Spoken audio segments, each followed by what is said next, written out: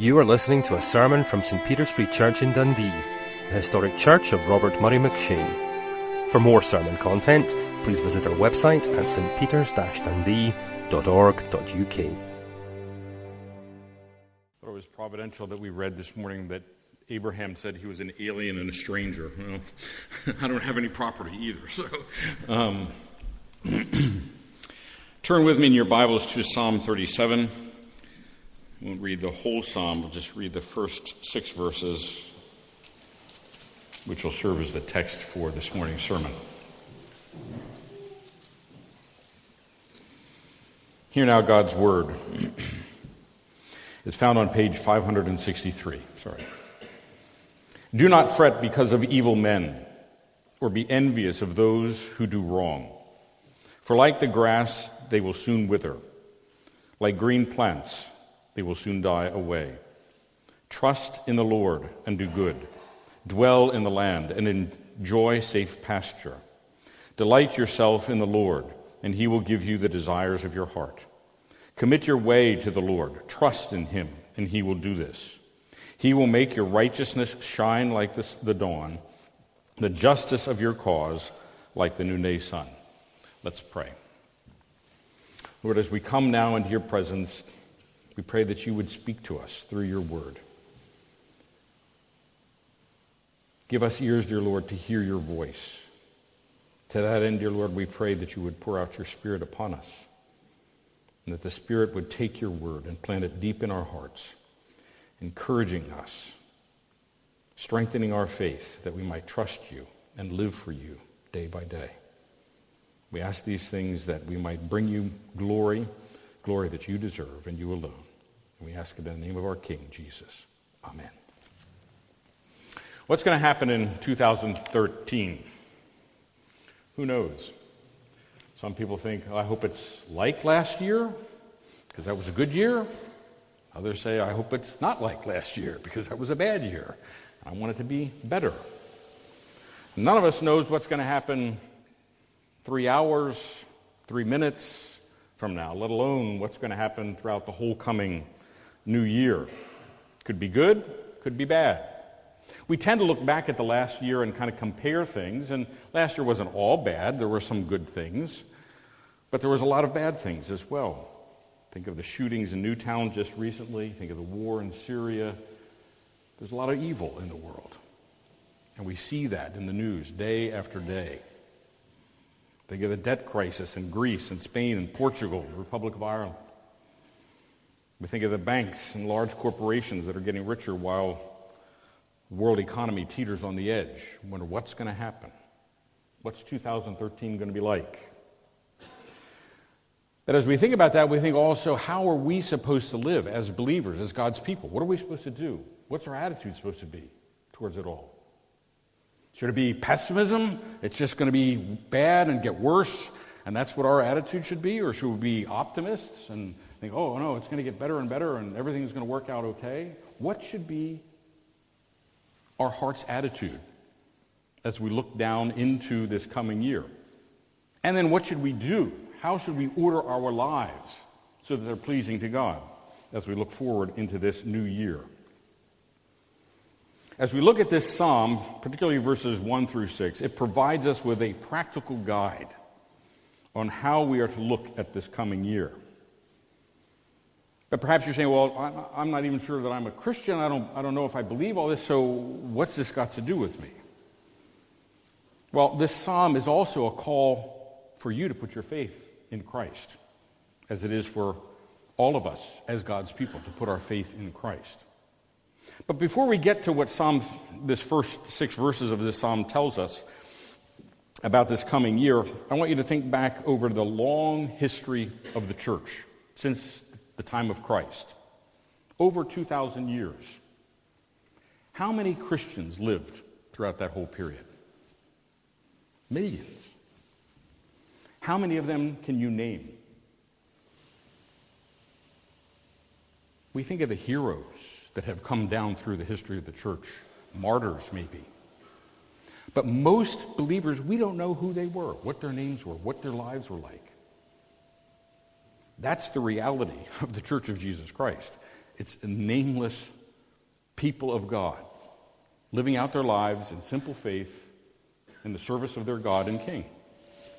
And that's what this psalm is about. It's asking us not to be heroes, but to live in faithful service to our God, day in, day out, not doing spectacular things, but doing everyday kind of things. And we'll come back to that at the close. It's this psalm calling us to three things. It first of all tells us two things we're to avoid. Then it tells us several different things that we're supposed to do. And then it provides us with a foundation for both avoiding certain things and for doing the things that we're supposed to do. The psalm does this without minimizing the immediate problems that we all face.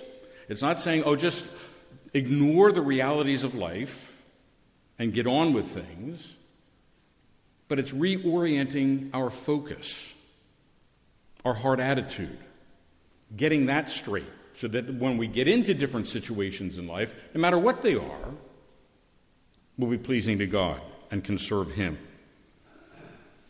It's not a matter of being callous or indifferent about those who are doing evil and the injustice that we see all around us in life and the effects of those injustices on people that are very real. Many of us suffer those injustices ourselves. But rather, it's calling us to faithful service in the midst of all of that injustice. It's not ignoring it. It's not denying it. But it's saying what our heart attitude should be in the midst of it. It doesn't call us to remain passive. There's things here for us to do, as we'll see. But it's most importantly a call to faith in God. That's what our heart's attitude should be. Plain and simple. So if you don't hear anything else in the sermon, you've got it. You can go to sleep now. As we look at what's going on in the world around us today, it's easy for us to conclude that maybe chance just rules. Maybe, God's not in control. We look at the chaos that's going on around us. And it'd be easy to conclude that the more somebody despises God, it seems like the better off they have it. The more they drift away from God and His Word, the more prosperous they become. It's easy to draw the conclusion that either the world is governed by chance or that God makes no difference in the choice between good and evil. But this psalm teaches us that the prosperity of the wicked that they seem to be enjoying is just for a time, no matter how great it might appear to be. And it's a paradox that our minds have a hard time getting around. We look at people and we think, they're godless, and yet they seem to prosper. And then we look at our own lives and go, what about me? What's going on? Why do I suffer these things? Why do I wrestle with these matters in my life? Their lives seem to go well. They have many of the material blessings in this life. So how am I to understand all of that? It is to address that paradox that Psalm 37 was written. It draws our thoughts away from the present way things appear to be, to put our trust in the provision of God for this life and the final justice of God that will one day come. The passage in Psalm 37 at which we'll be looking this morning, verses 1 to 6, is about avoiding two extremes. The first is to get all worked up and depressed about all the evil that we see in the world. And the second is to become envious of all the evil that we see in the world. On the one hand, it's saying, don't go there when you just see all the evil and you just get all worked up and it's so depressing and why bother? And on the other hand, you say, wait a minute. If you can't beat them, maybe we should join them. They're godless, and yet they seem to prosper. Maybe I should pursue their way of life. And the psalm is helping us to avoid both of those options. The psalm calls us to faith in God and his gracious provision. But it calls us to a non-spectacular, simple, everyday faithfulness in life. It's an acrostic psalm in Hebrew. There are 2 verses for every letter of the Hebrew alphabet in this psalm. There are some exceptions to that as we go through there. But the first verse begins with the first letter of the alphabet, as does verse 2, verses 3 and 4, the second letter, and so forth through the psalm. What that shows us that this is a complete entity giving us one message. It's a very complex piece of poetry, very beautiful piece of poetry, but it's saying one thing, and that is trust the Lord, period. Nothing new. Something what we need to be reminded about again and again. And we're not going to have time this morning to go over the whole psalm. So we'll merely take a look at these first 6 verses, which provide us with a summary of the whole psalm. And I would encourage you this afternoon, as a good practice on the Lord's Day, to go over this psalm and see what else is said there about what God does, about what the wicked do, about what godly people are supposed to do. Throughout this psalm, those things are spelled out in more detail. And now we need to look at the 3 things. 2 things we don't do, things we do, and what God does. First of all, the things that we're not supposed to do. The chief characteristic of Hebrew poetry is parallelism, not rhyme. Our poetry rhymes. Hebrew poetry doesn't rhyme at all. And this is no exception here. But it is expressed in parallel terms. Something is stated, and then basically it's repeated, but the thought is always advanced, either by contrast or by expansion in meaning. And we'll see that in different places here in this psalm this morning. One thought is stated, and then it's repeated by contrast or emphasis. You can think of Psalm 24, verse 1. The earth is the Lord's and all it contains, the world and all who dwell in it. There's parallel between the earth and the world, all that it contains and those who dwell in it. It's a characteristic of Hebrew poetry. So here in Psalm 37, we have one parallelism in verse 1 and another in verse 2, which bring an emphasis to 2 things. First of all, these actions that we're to avoid, and secondly, the transience of the apparent prosperity of the wicked. And both of these are reiterated in verses 7 and through 10, just in case we missed the point.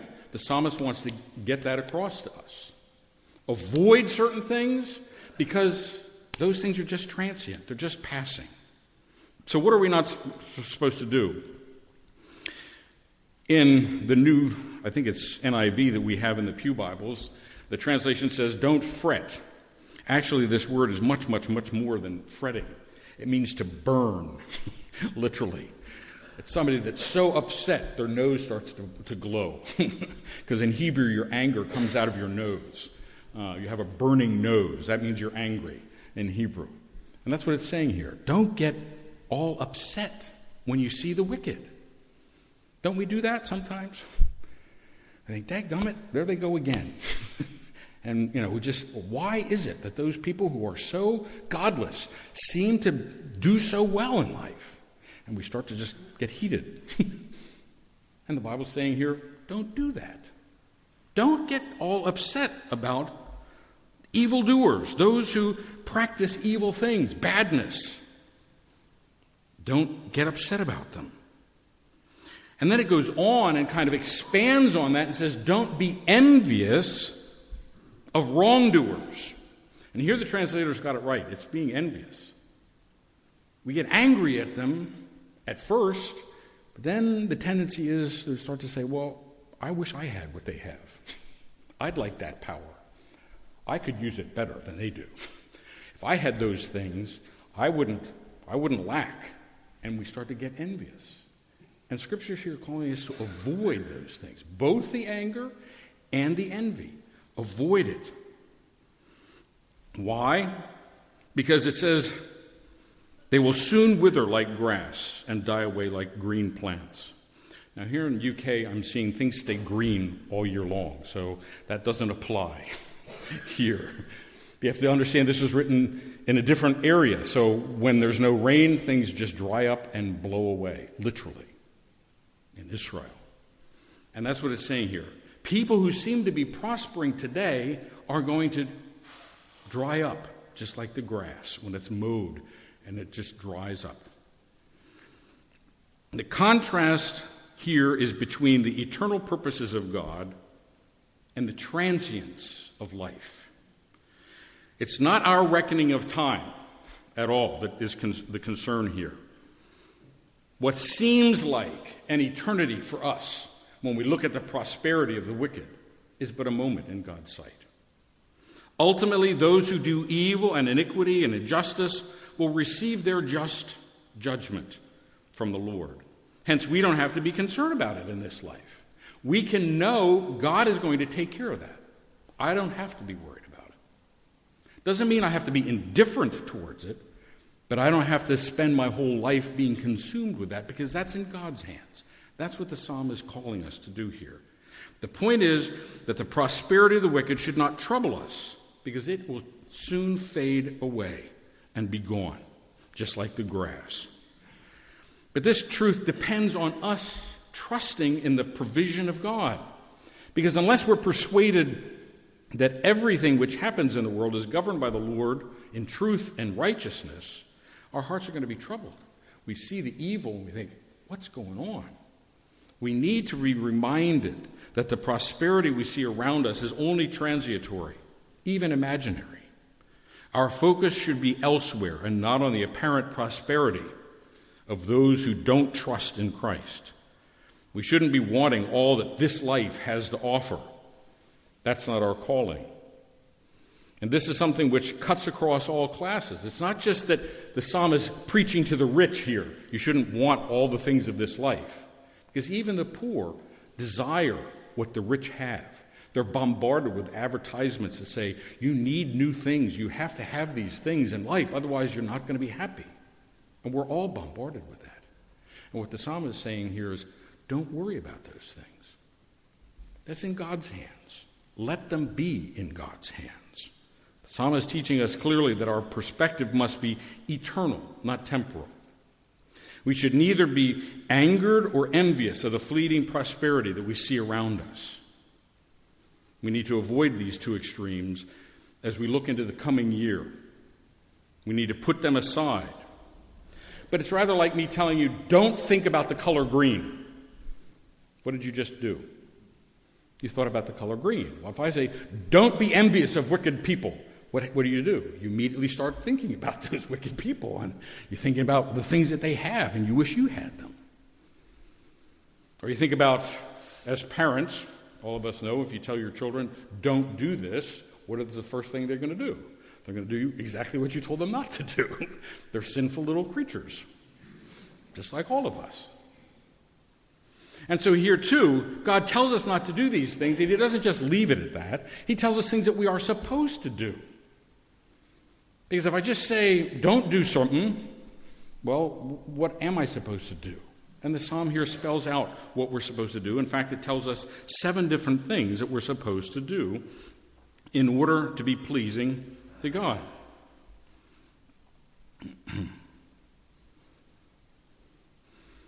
We see, first of all, that we're supposed to trust in the Lord in verse 3.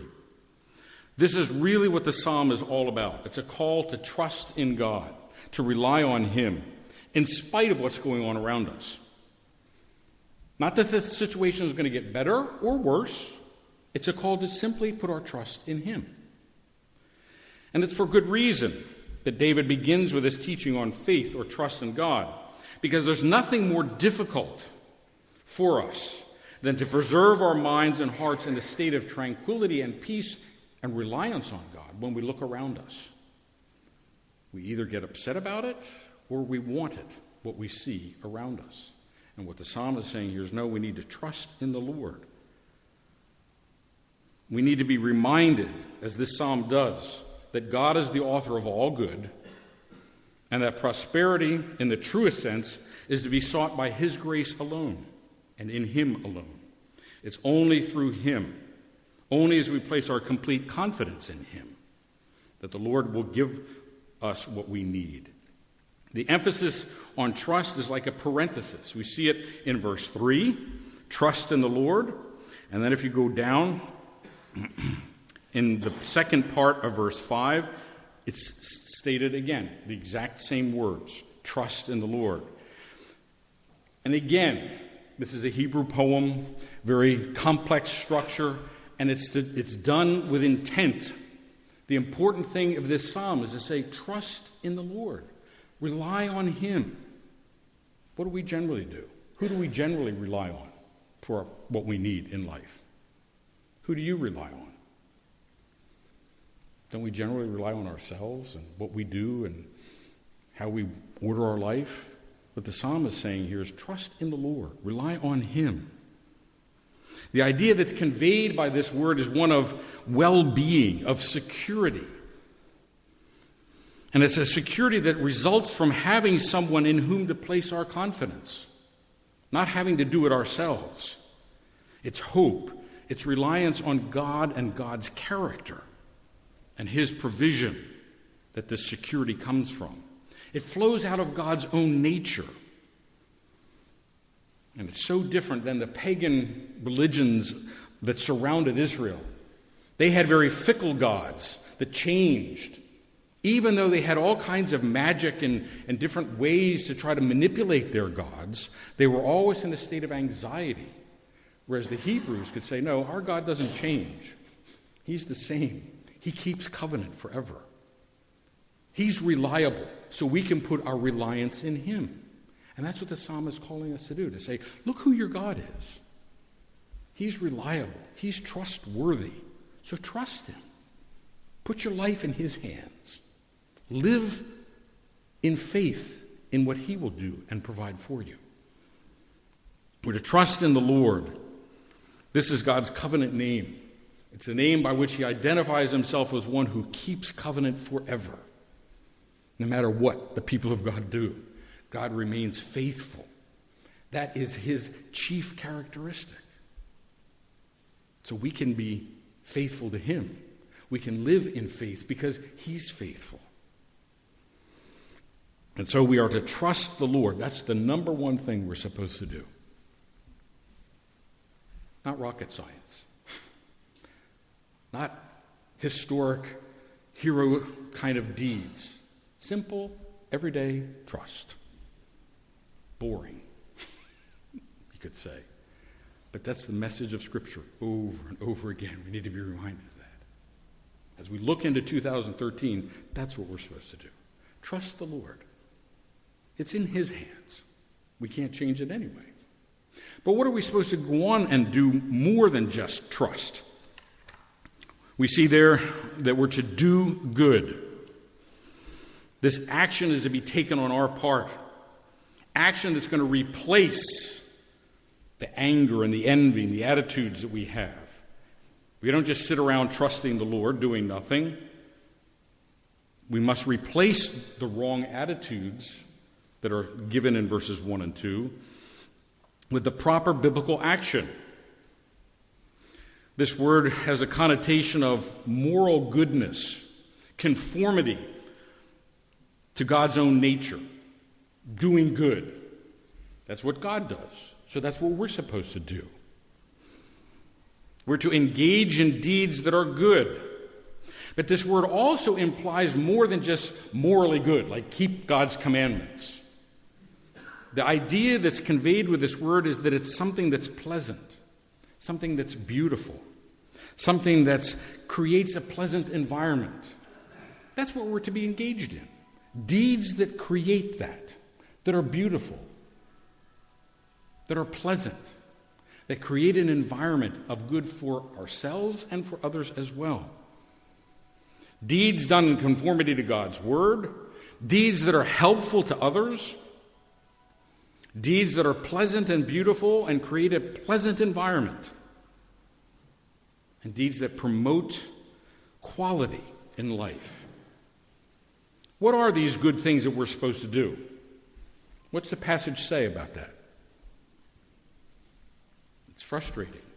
It doesn't tell us what these deeds are. We'd like to have them so we can know what we can do and be busy. But it just says do good.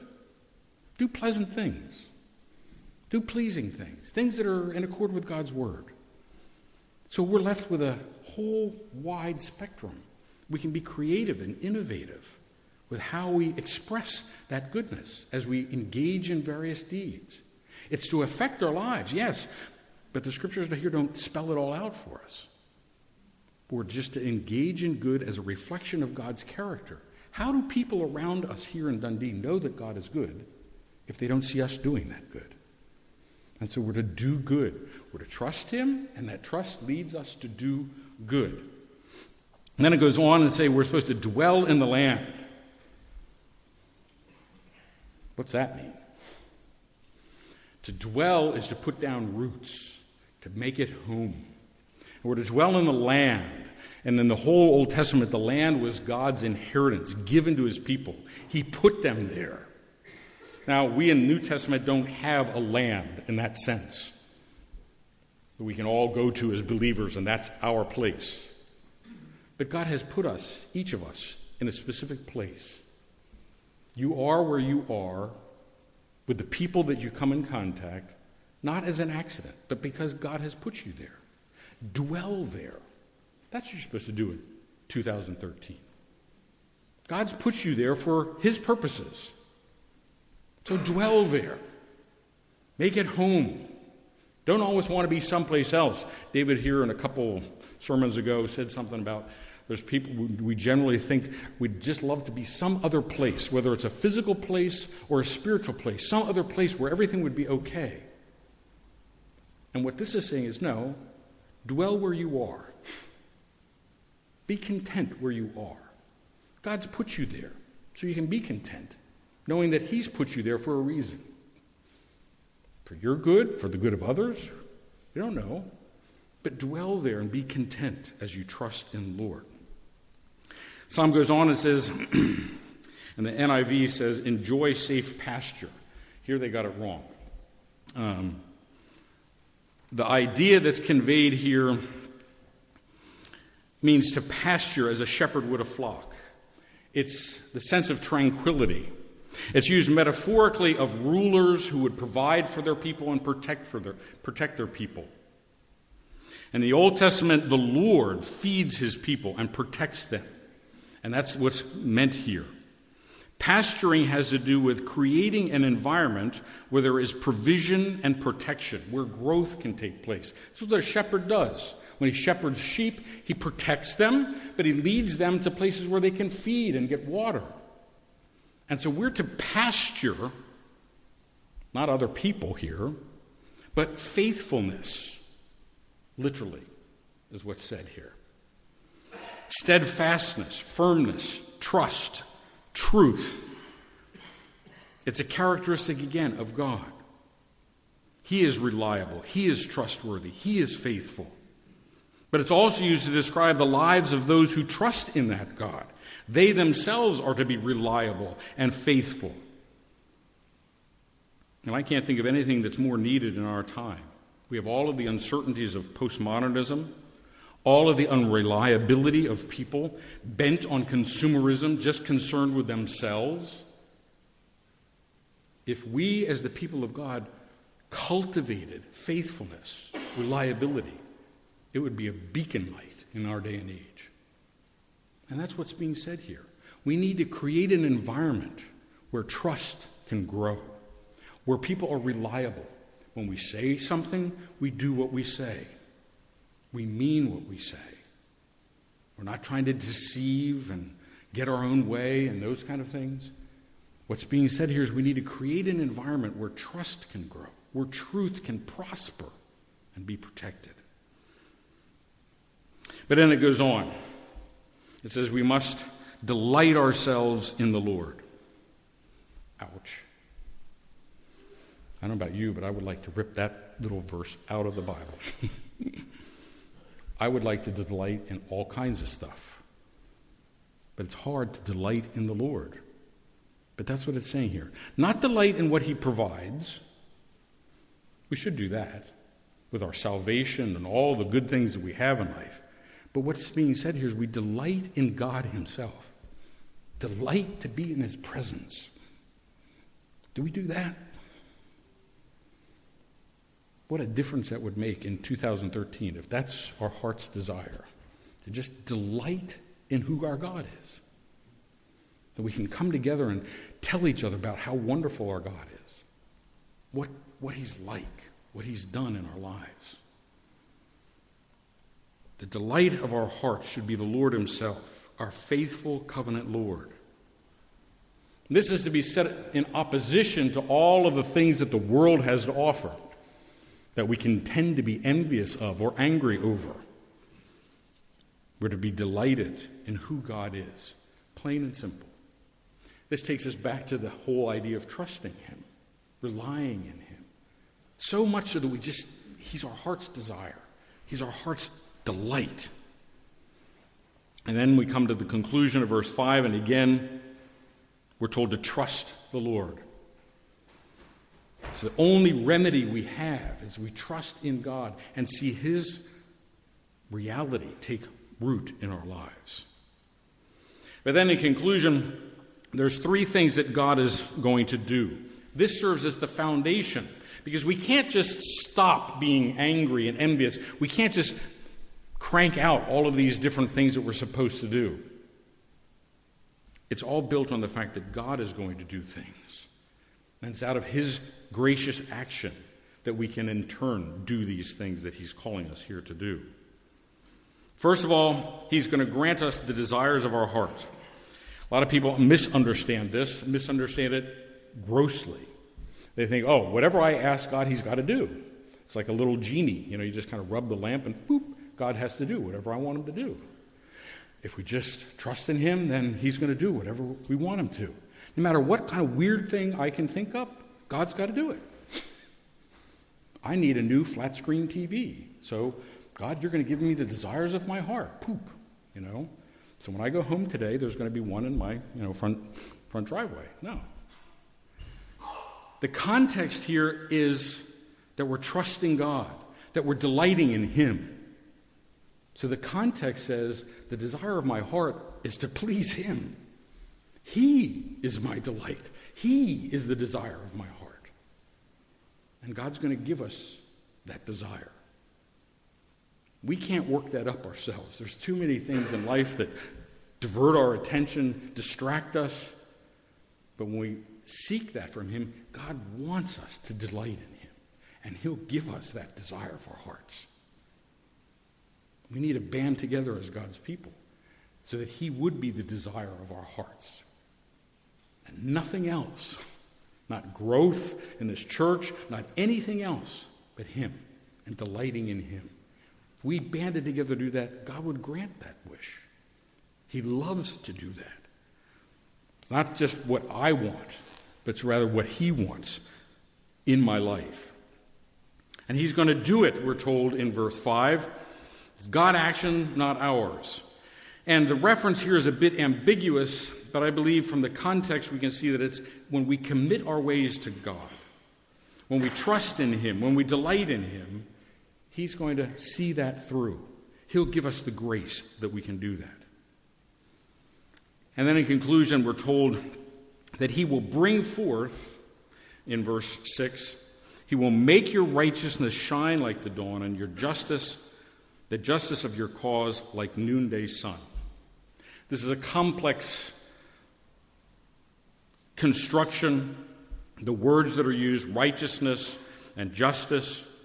But I think what's being said here is that God will one day make everything right. Today, we're God's people.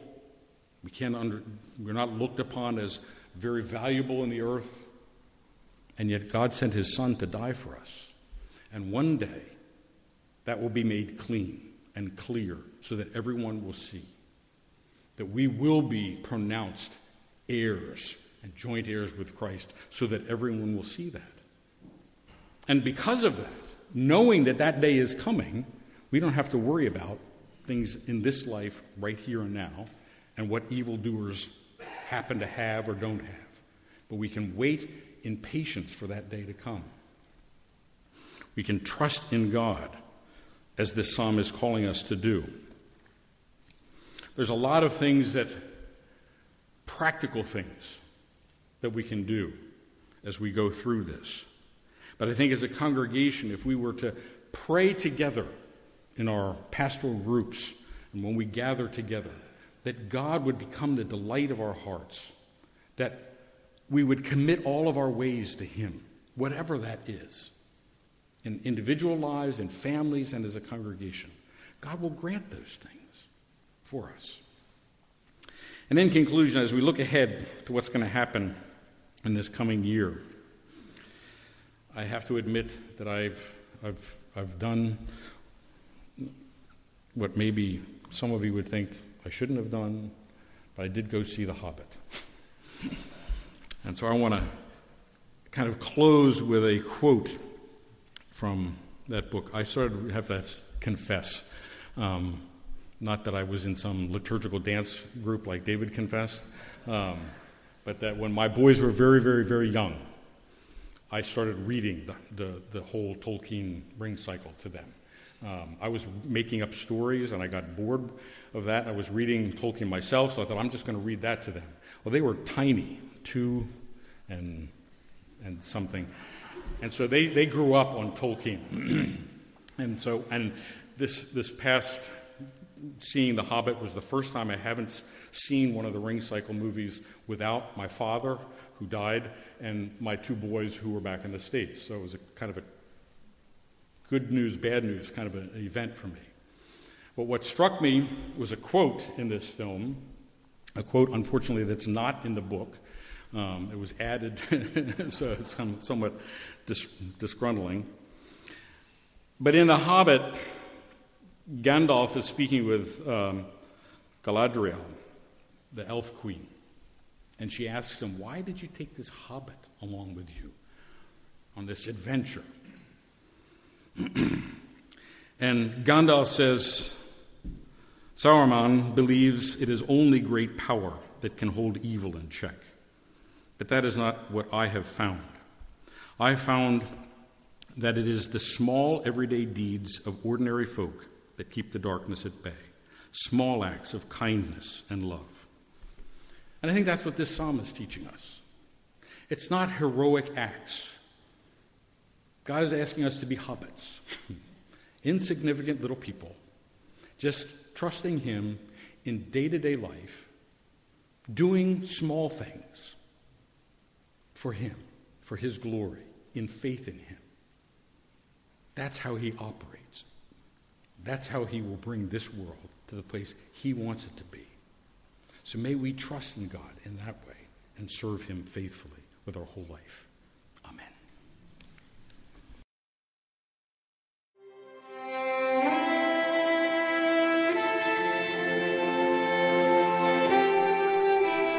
Thank you for listening to this sermon from St. Peter's Free Church in Dundee.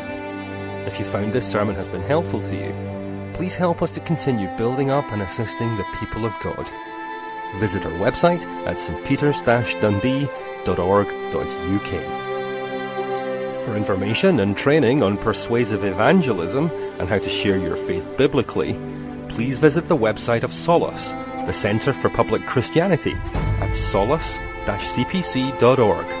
Once again, that website address is solas-cpc.org. Thanks for listening.